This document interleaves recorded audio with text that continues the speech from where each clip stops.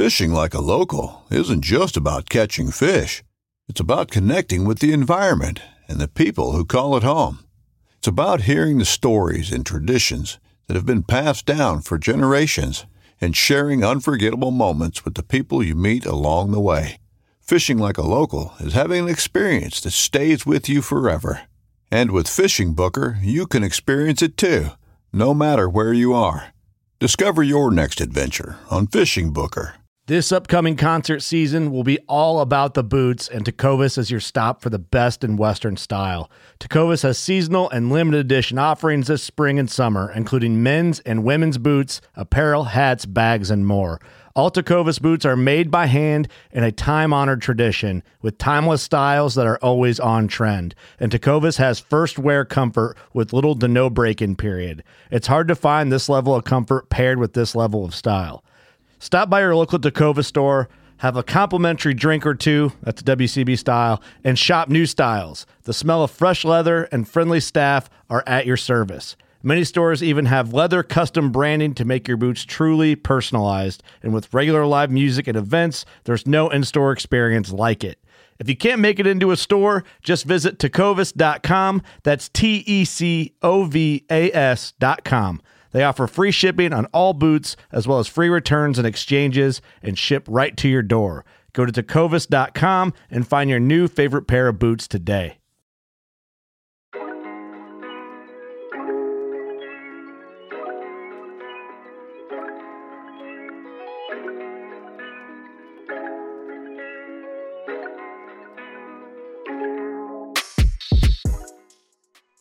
What's up, everybody? It's Will, and we're back for another brand new Field Note Fridays episode brought to you by Work Sharp Tools, the knife sharpening company.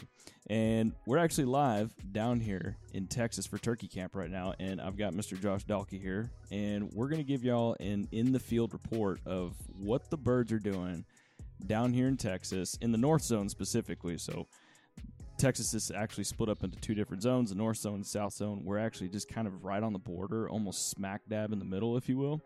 And so, Josh, thanks for hopping on. We're here live in Turkey Camp. What has been your takeaway on this week? Well, first of all, I'll say to everybody who's listening to this, I apologize in advance if I lack a little bit of coherence. It's because the sleep dep has already set in. Turkey season is now officially into full swing, and for me, turkey season goes into full swing the moment it starts. And I actually started about a week ago in Nebraska hunting on an Indian reservation, so I got an early start, but I didn't have a tag in my pocket, so I was just out there with some buddies. We knocked down some birds, and so I've been really looking forward to coming down here to try to hunt a Rio down here in Texas.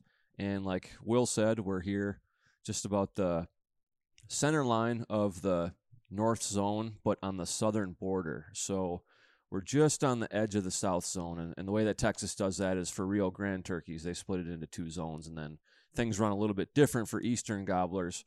But with the Rios, we are here down on this big, beautiful 4,000-acre ranch. It's rolling hills. You've got a combination of mesquite trees and live oaks and cedars and big dry creek beds with giant rocks, and it's just a really cool layout, super cool place. It took us, I'd say, 2.5 days to figure it out. One full day, I think, wasn't it? Yeah, one full day, a night of putting the birds to rest, and then put it together that second morning. And we did put a bird to rest. We did. The second morning. No, I would say if you're hunting in this region of the country right now, what we're looking at in terms of the bird activity is things haven't really fully kicked off yet. And when I say that, what I mean is with the birds we've seen here, we're looking at groups of turkeys still running around together, very few solo hens, and just overall it appears to be very little breeding activity. No solo hens that have already been bred walking around for the most part. And also we've seen gobblers running with each other, trying to court hens, and they've been putting up with each other. So that's interesting, because in the progression of the season, right now we should be seeing either gobblers that are going with hens by themselves, or, probably in most cases not seeing gobblers that are going to be running with hens cooperating with each other. There should just be one dominant bird running with a hen or a couple of hens. And we've seen a lot of intermingling. We haven't seen any fighting. They have not been responsive to calling at all, other than just, some courtesy gobbles and some basic roost talk and whatnot. Yeah. But the birds I don't think we've called in a single turkey yet. Well, actually, we did have Jordan, who's out here, the bird that I called in for him. We had a couple of birds that came straight up to this cliff edge, and they were gobbling their heads up at the top, full strut. It was really cool. They were silhouetted at the top, and they actually roosted down, which y'all will see this terrain and video on what this place is like. The birds are insane here. But to get back to it, these birds roosted down and came around the backside of us and got silent for an hour or two. We didn't know where they were, thought they went somewhere else. And then we had a couple more right before it started, where we almost started losing shooting light. And we had a couple more birds coming up towards the top. Then all of a sudden, 20, 30 yards behind us, one just cracks off. And I'm sitting 10, 15 yards back behind the group, and all you can hear is and I could just feel it in my bones, in the ground. And the camera guy that's in front of me with the shooter, we both look at each other and our eyes get giant. And he's looking at me, and I just see him flash up a 2-0 and points back to me. And this bird got so close behind me. I mean, I'm just sitting in front of like this little scrub brush. And this bird got so close, I can hear its fans, or its wingtips dragging on the ground. I can literally hear the dirt falling off its feet as it takes steps. Like, I could hear this thing breathing. It was right behind me. And lo and behold, I mean, he was gobbling his head off. I mean, I could just let off a couple, but I'd say that's the one out of, I don't know how many encounters we have, but that we ended up killing him, but that's the one out of all the encounters that actually was a true calling and active hunt. Yeah, and remind me, did you guys have a decoy out? No, we didn't. And the thing that saved us is we were sitting on this river bottom, dried up river bottom, and we actually saw two hens early in the evening down at the water. And what saved us was they ended up walking by in the front of us, giving our cameraman and shooter enough time to where it finally, those two hens going by, pulled that tom into the riverbed instead of being directly behind me. And luckily, shooter put a great shot on it. We got him down. Yeah, it would have been really interesting to see what would have happened if you did have decoys out, especially if you had like a Jake or a full strutter. Because you can't put it in that rock down there. Yeah, that's the thing with this place. I actually broke a stake this morning on my Montana decoy. I was trying to put all my body weight on this thing to just get it into the ground enough so it would stand. There was no wind, so I didn't need to get, the whole stake in there like you normally would, but I couldn't even get in an inch of that stake because the ground is just rock hard. There's been like no moisture down here. There's a burn ban.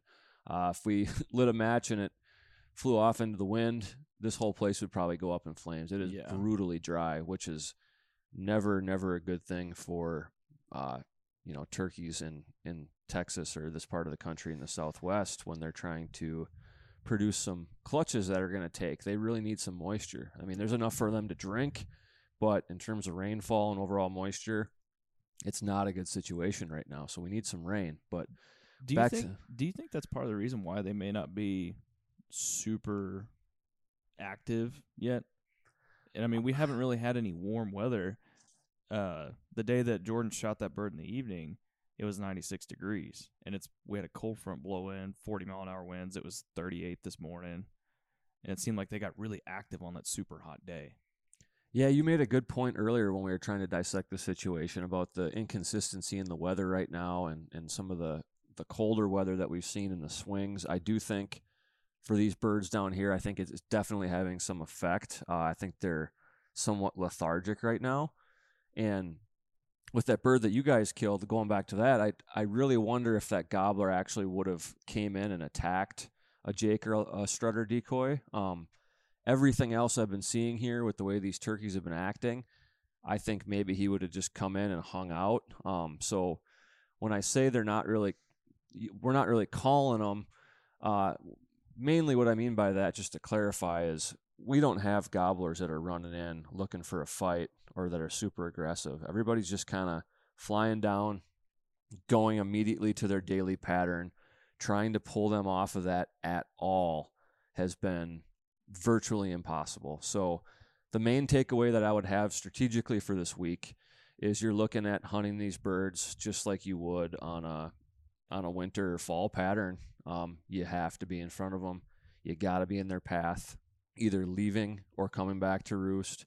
And because this country is so big and rolling, and they're not gobbling after they hit the ground for the most part, it's a challenge because you got to be ahead of them, and you lose them so quickly in this country. You think that you could get to a high point and be able to see them in an open pocket, but we've glassed for hours trying to see birds like that, and you just don't see them. I think they're going back to the old tunnel system that a lot of turkey hunters know about. They're underground. Yeah. Well, and I gotta say, just me being native to Texas, and I've hunted the North Zone my whole entire life, it seems like the magic time for when these birds really turn on is after Easter. It kind of seems like Easter and beyond, we finally have some warm weather, hopefully have a little bit of rain, gets the birds a little active, and it just kind of seems that that's when they really break up and they want to come in and rip something's head off. Yeah, that's really interesting, because I would say, being down here right now, I expected the birds to be, at least to have a few birds that were going to be way more receptive to calling, and some satellite birds maybe that wanted to sneak into setups and whatnot, but just haven't seen a whole lot of that. In fact, I'm hunting Minnesota this coming week. We open, I believe it's April 14th on Thursday, so I'll go home, catch up on some work, and then start again with the Minnesota turkey opener with some friends. We'll be filming some episodes for Posse, and I have a feeling we're going to be dealing with very similar circumstances way up in Minnesota where we still have snow. We're going to have to be getting in front of the birds, knowing their patterns, kind of clinging on to that really early spring, late fall pattern. And what, turkey woods, turkey country, things can change at the drop of a hat, it seems like, and you never know when that day is going to be. So for here, it could be tomorrow, it could be in 2 days. In Minnesota, it could be in a week when things just fly off the handle, and next thing you know, you got 2-year-olds running into every setup. Yeah, definitely right now, like you said, just getting into those patterns. Your bird, you didn't even let out a call that morning. So just getting in front of the birds, finding their pattern, and just, wait until they start to fire up. Another bit of advice I'll share based on my experiences during the past 20-some years of turkey hunting. One thing I've realized is that there are periods in the season, and we've seen a lot of that this week, I believe, where the birds are on a strict pattern, and I think a lot of the times the boss hen of that group is calling the shots, and it just seems like when those turkeys are in certain groups that are led by a hen, they don't care. They don't care, but also not only do they not care, but like they stay away from other turkeys, at least as indicative of how they respond to calling, because you can call and they might call back, but I truly believe that when they're acting like this, they're actually going to go away from you. It's almost like they are just trying to maintain their existing social hierarchy, or they don't want to mingle with outsiders. And I've seen that throughout the season in a lot of different places. So that's why I didn't call the morning I killed my bird, because I figured we might as well just let the birds do what they're doing. And just essentially we kind of had to deer hunt them and just sit there and wait and just set up an ambush. But I think possibly if I would have called that morning, that gobbler wouldn't have necessarily strolled by. They're just super lethargic right now. Yeah. Yep. Well, y'all, we appreciate y'all tuning in. Hopefully you're going to be able to take a little bit of this advice from Josh and I and just kind of understand what the birds are doing right now. It's probably going to change here in another week or two, but if you want to keep up with everything that we're doing, you want to make sure you're getting these in the field reports from us on Field Note Fridays. Make sure you head on over to Apple, Spotify, whatever your listening platform is. Rate, review, subscribe. Helps us out. We greatly appreciate it. Thanks for tuning in, and we'll see you on the next one.